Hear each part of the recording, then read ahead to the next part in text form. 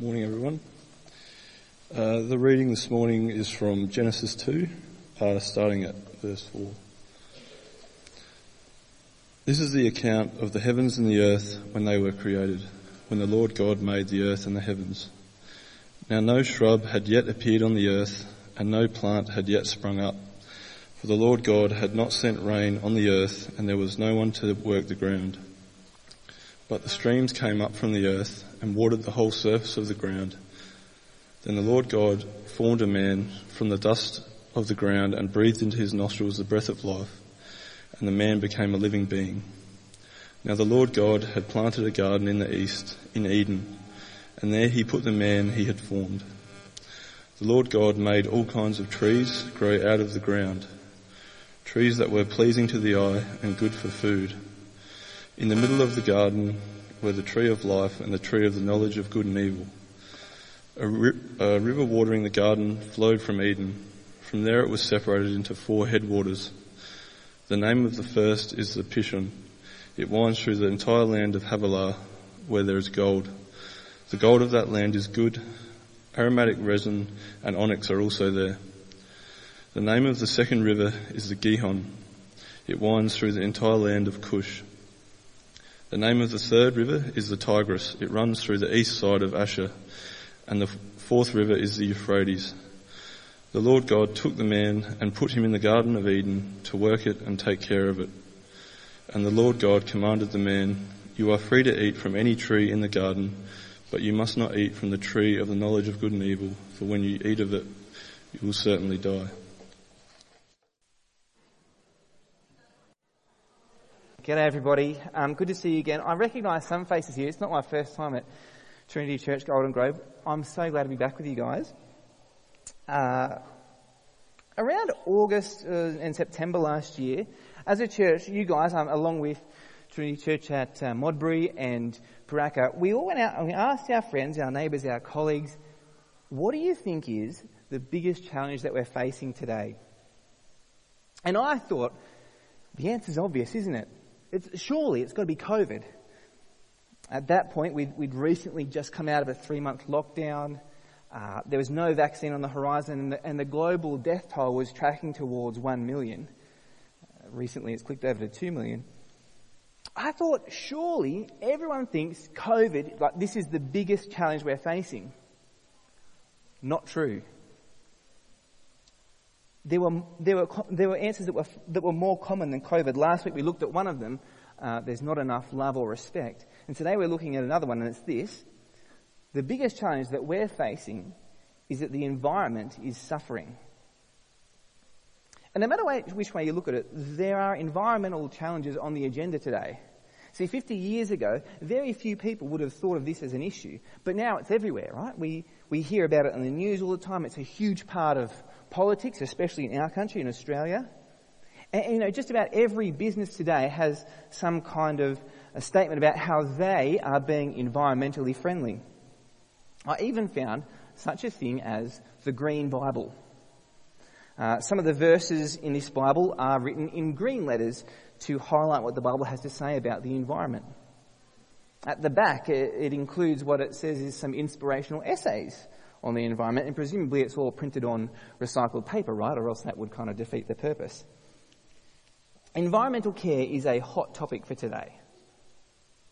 And the thing about this is it's not a single issue, is it? I mean, we most often hear about climate change, but there's so many other facets to this as well. It's the loss of our topsoil. It's the plastic in our oceans, animals becoming extinct. Some of our friends, in response to the question, they mentioned things like deforestation, a shortage of resources, overpopulation, and there's plenty more to it too. This is a big topic, friends. And there's a common theory out there that Christianity is to blame for a lot of the problems that we're having with the environment. This theory became popular through a man named Lynn White Jr. He published an essay in the 60s called "The Historic Roots of Our Ecologic Crisis." And he put the blame, or at least a lot of the blame, at the feet of Christianity and the Bible. And it's been very influential. This kind of idea has crept into a lot of society's thinking. Today, though, we're just going to see two things.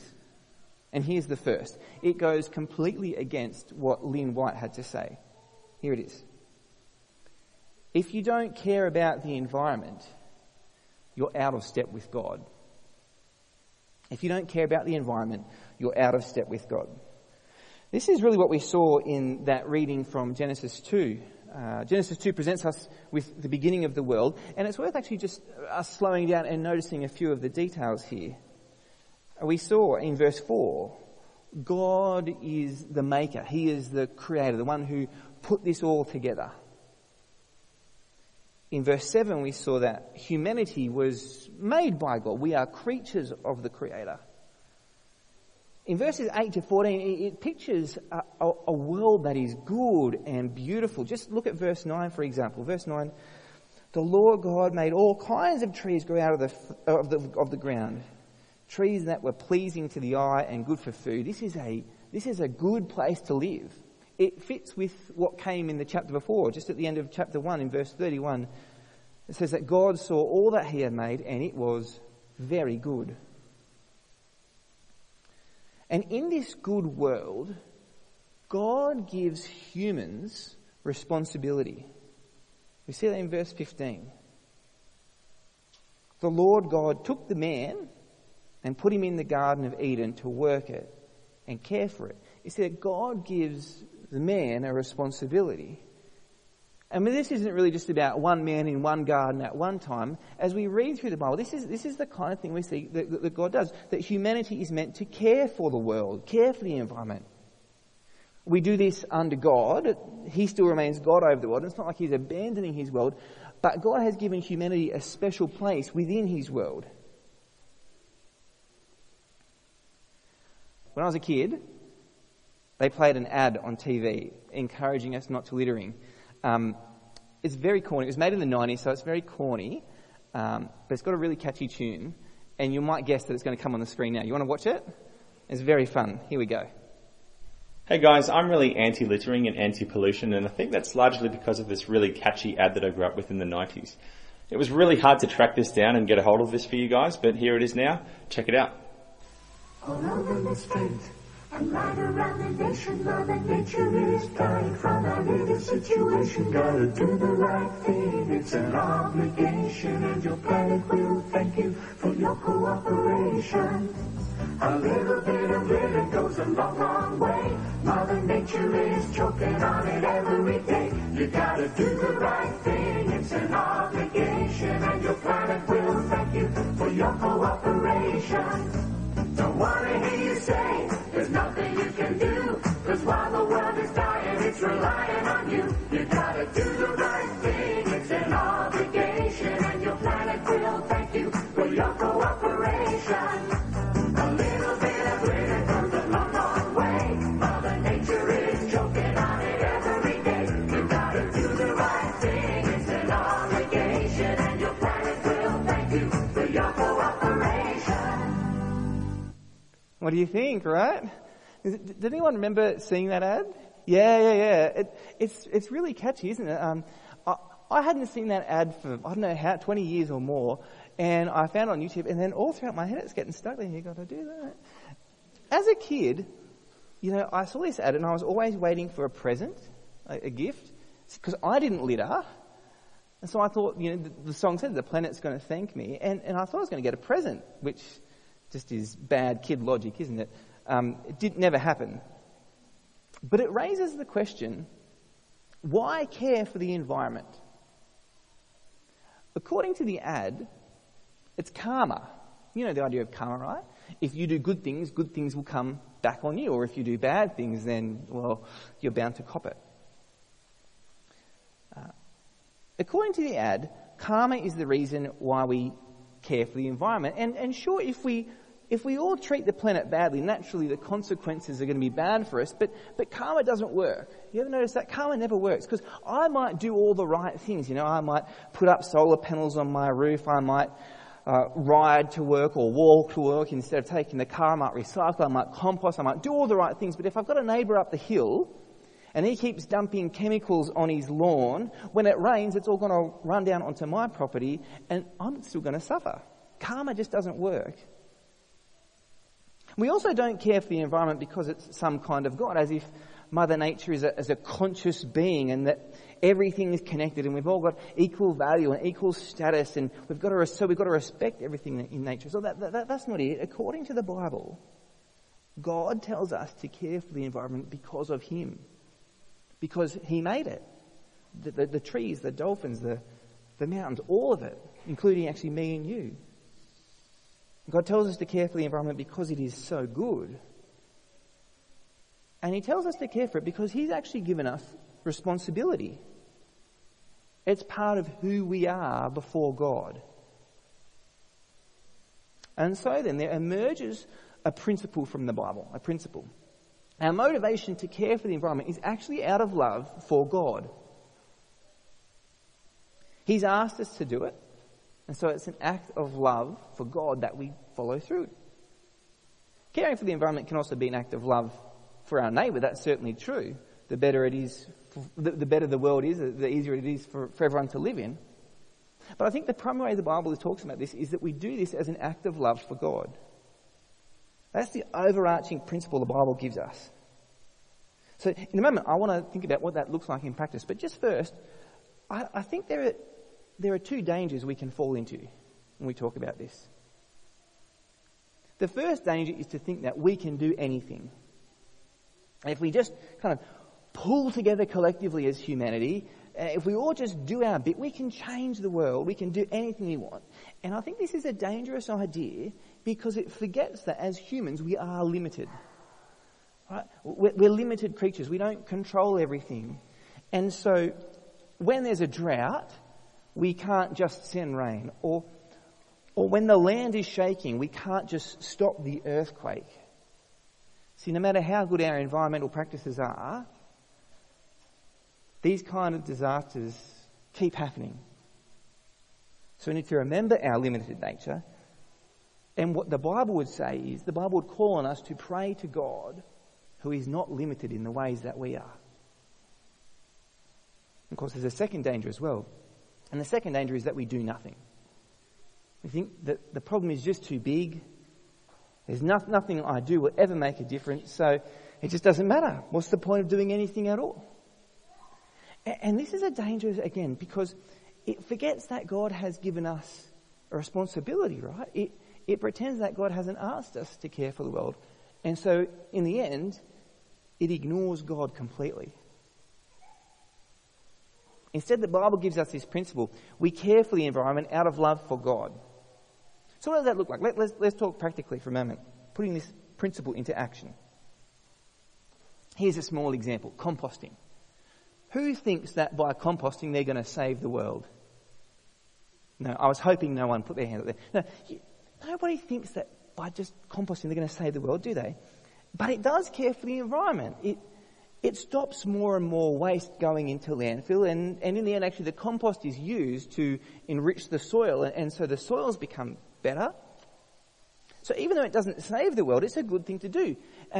It's an act of love to God who asks me to care for His creation. And you know what? Composting is so easy to do as well. The council's given me this bin with a green lid, and they say, just put out all your composting in there and we'll do the rest for you. Fantastic.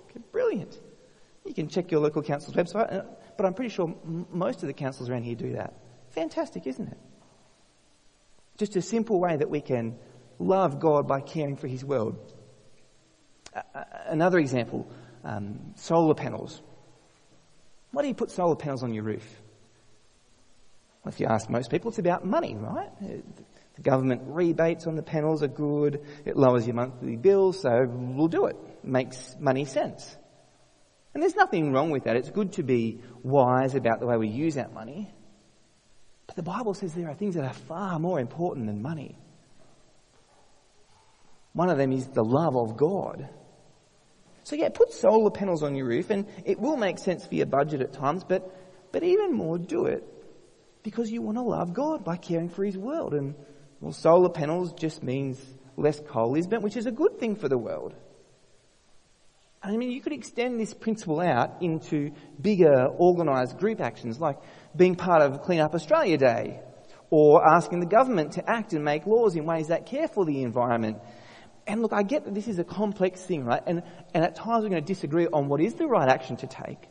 But the principle in caring for the environment, that's a good thing. Because it's an act of love for God, doing what He's asked us to do. So God says, if you don't care for the environment, you're actually out of step with me. How do you reckon we're going with this on the whole? You probably have to say across the world, this is not all good news, is it? Just think about water for a moment. In our oceans, there are what they call plastic garbage patches forming in multiple locations around the world.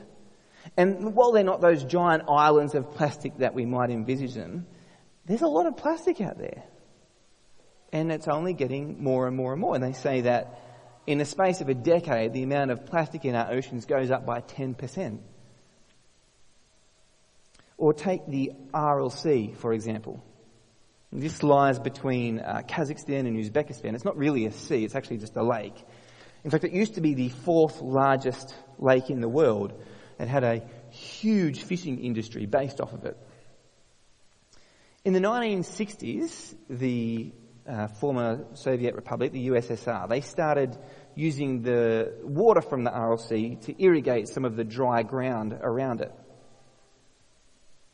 Eventually, it declined to be 10% of its original size. It's destroyed the fishing industry, and so it's brought all sorts of economic problems to the townships around the lake. But also, there's not as much water there, which has led to a lot of public health problems that have flowed on from that.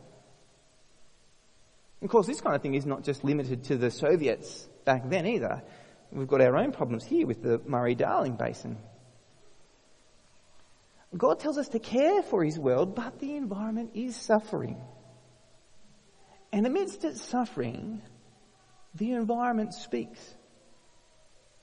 I want to take us to another part of the Bible now. This is part of the Bible called Romans. It's a letter. It's written by a guy named Paul. He was one of the early Christian leaders just after Jesus lived. And he was writing a letter to a church in Rome.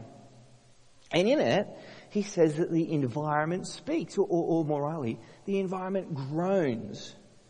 It's groaning out because it's frustrated, it's decaying, it's suffering. But it's also got something extremely profound to say to us. I mean, this is poetic. The environment doesn't really have a voice, but here's the point that it's making. If you don't care about God, you're out of step with the environment. I'll read this passage for us in a moment, but as we read, you'll notice it never uses the word environment. It always talks about creation instead, because it's reminding us that the environment was made by God. So here it is. It's Romans chapter 8. I'm going to read verse 18 to 21. It's on the screen for you. I consider that our present sufferings are not worth comparing with the glory that will be revealed in us.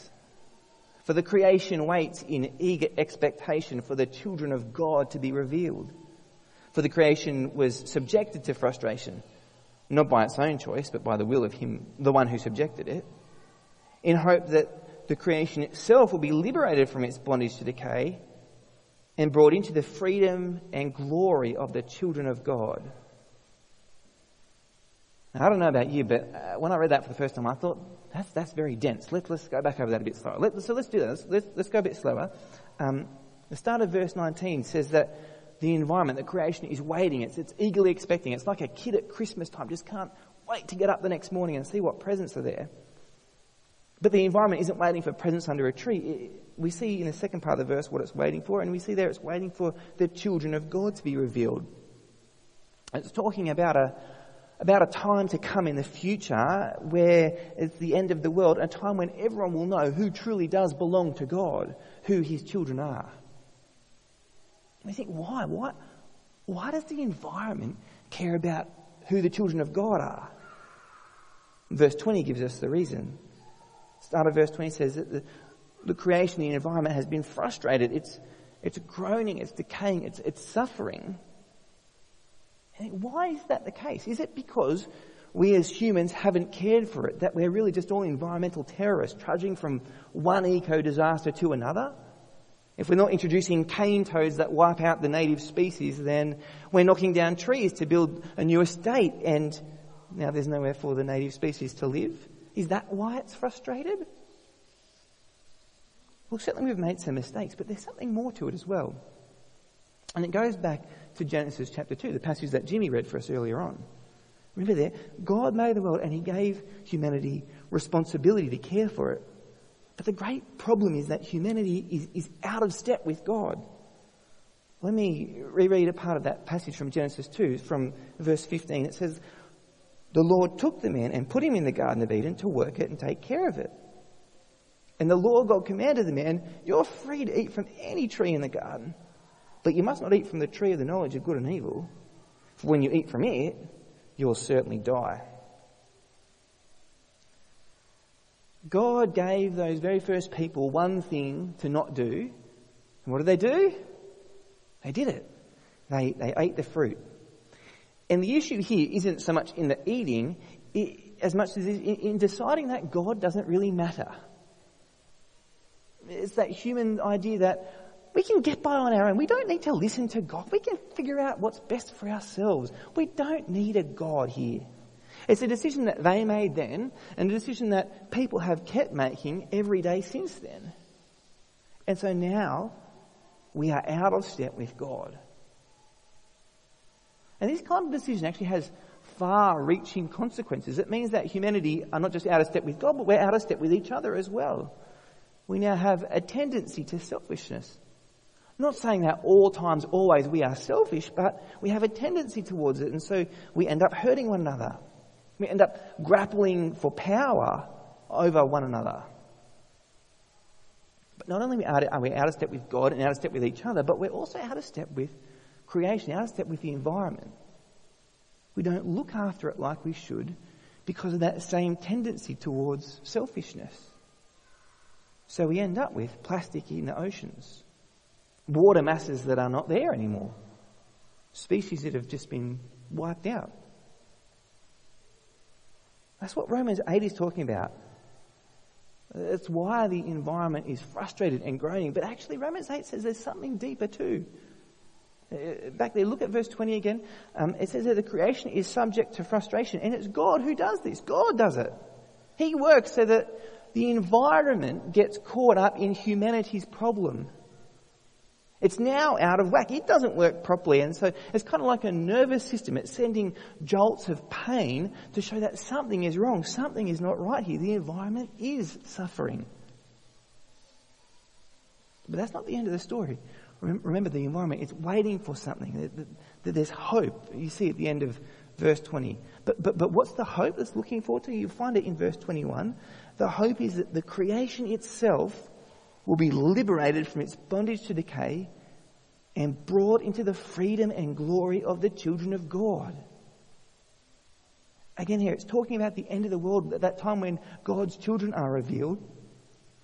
And at that time, just like the environment is caught up in humanity's problem, so here we see that the environment is caught up in humanity's liberation, in humanity's redemption and freedom. And so that's what the environment is looking forward to. A time of newness, of renewal, both for humanity and for the environment itself. A time when this decay and frustration and groaning are gone and done for. Because God is freeing everything from being out of whack. And so he's going to restore this creation, this environment, this world, back to how it was made to be. And so there is hope for this environment. Though it's suffering, there's hope.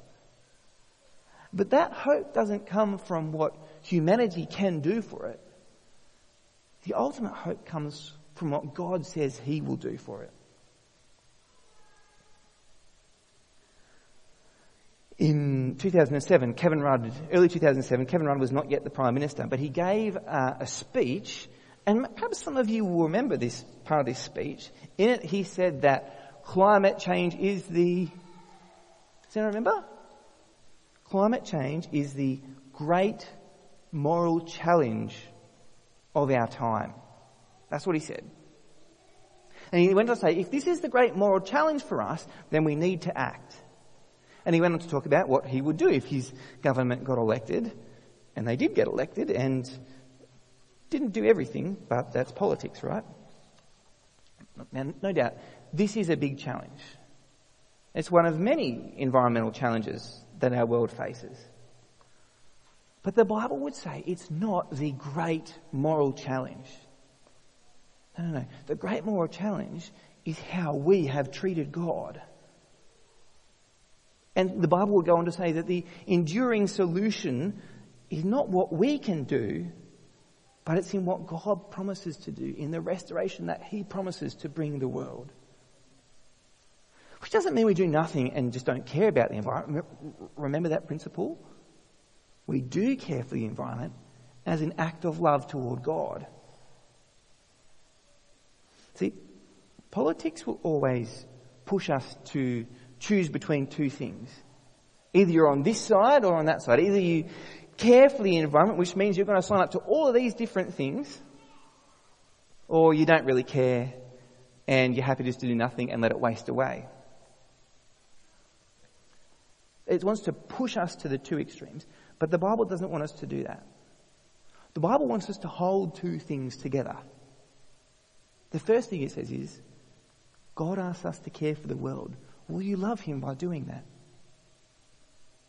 And yet the Bible also says, God is actually the one who brings liberation, who puts an end to the suffering that our environment is going through. So let me end then by asking perhaps a more personal question. Have you heard what the environment is saying to you? Have you heard it? It's saying, if you really care what I've got to tell you, then you need to hear this. Get things right with God. Get things right with God, because the ultimate hope for you and for this world is in what God will do. What does that mean, to get things right with God? Well, really it means figuring out Jesus for yourself. In the Bible, God tells us that Jesus is the one who can put us right with him. In fact, if you go home and you read that whole chapter from Romans chapter 8, what you'll see is that Jesus really is the key for getting right with God. And if you want to figure out Jesus for yourself, there's a few things I think you could do. One is just talk to a friend who you came along with today. Ask them why they believe in Jesus. You could also maybe pick up a Bible. If you're going to pick up a Bible, open it up to a book called Mark. Mark is just a quick biography of Jesus' life. You'll really get to know what he's on about there. You could pick up this book. It's called God is Green. This is a book I read as I prepared for the talk. A really good thing about this book is it's only quite short, just about 70 pages, so you're not kind of setting yourself up to read a long tome, but there's heaps in this book about Jesus and about the environment. But there's one thing I really want to commend to you today. If you want to figure out Jesus for yourself, come along to the Life series. It runs over 5 Mondays, starting at 7:30. We're meeting in Zito Cafe in TTP. Starts on the 8th of February. I'm going to be there. It's fantastic. This is one of the things I love most doing during the year. At Life, it's sort of pretty relaxed. We have some coffee, we'll have some cake together. But we're also going to dive into some pretty big things. We're going to ask, who is Jesus? What is he on about? Can I really trust him? Can I really believe it all? There's a short talk. There's a chance to discuss it with others. You can ask your questions if you want. Maybe you are convinced that you know who Jesus is and you want to come and check this out for yourself. Great, brilliant. But why don't you come along? What have you got to lose? Look, if you are interested, come and grab me later. Come and grab Sue later. We'll get the full info to you. Or you can just rock up on the night too. Zito Cafe, TTP, 7:30, Monday the 8th. We'd love to have you there. Friends, our environment is suffering. It is. And as it suffers, it's groaning. And its groans is telling us something. But God asks us to care for him, to love him by caring for his world. The question is, how are we going with that? How are you going with that?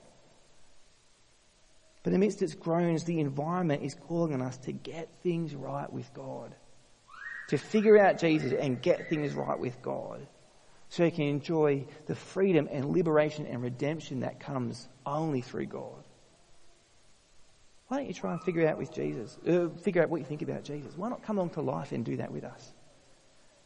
Why don't I end by praying for us in the world that we live in? Let me invite you to pray with me. Let's pray.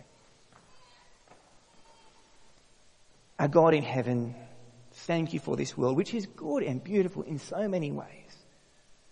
We can see the brokenness of it, and we're sorry for the part that we play in that. Help us to love you by caring for your world. We pray too, Father, for our world. We thank you that it is heading for a place of liberation and freedom and redemption that comes through you. We wanted to pray that for anyone here today who's not really sure about it, all this Jesus stuff, may you'd help them figure out Jesus and enjoy that freedom and redemption and liberation that's going to come at the end of the world when you make this world back to what it's supposed to be. Encourage us with that hope, we pray, Father. In Jesus' name, amen.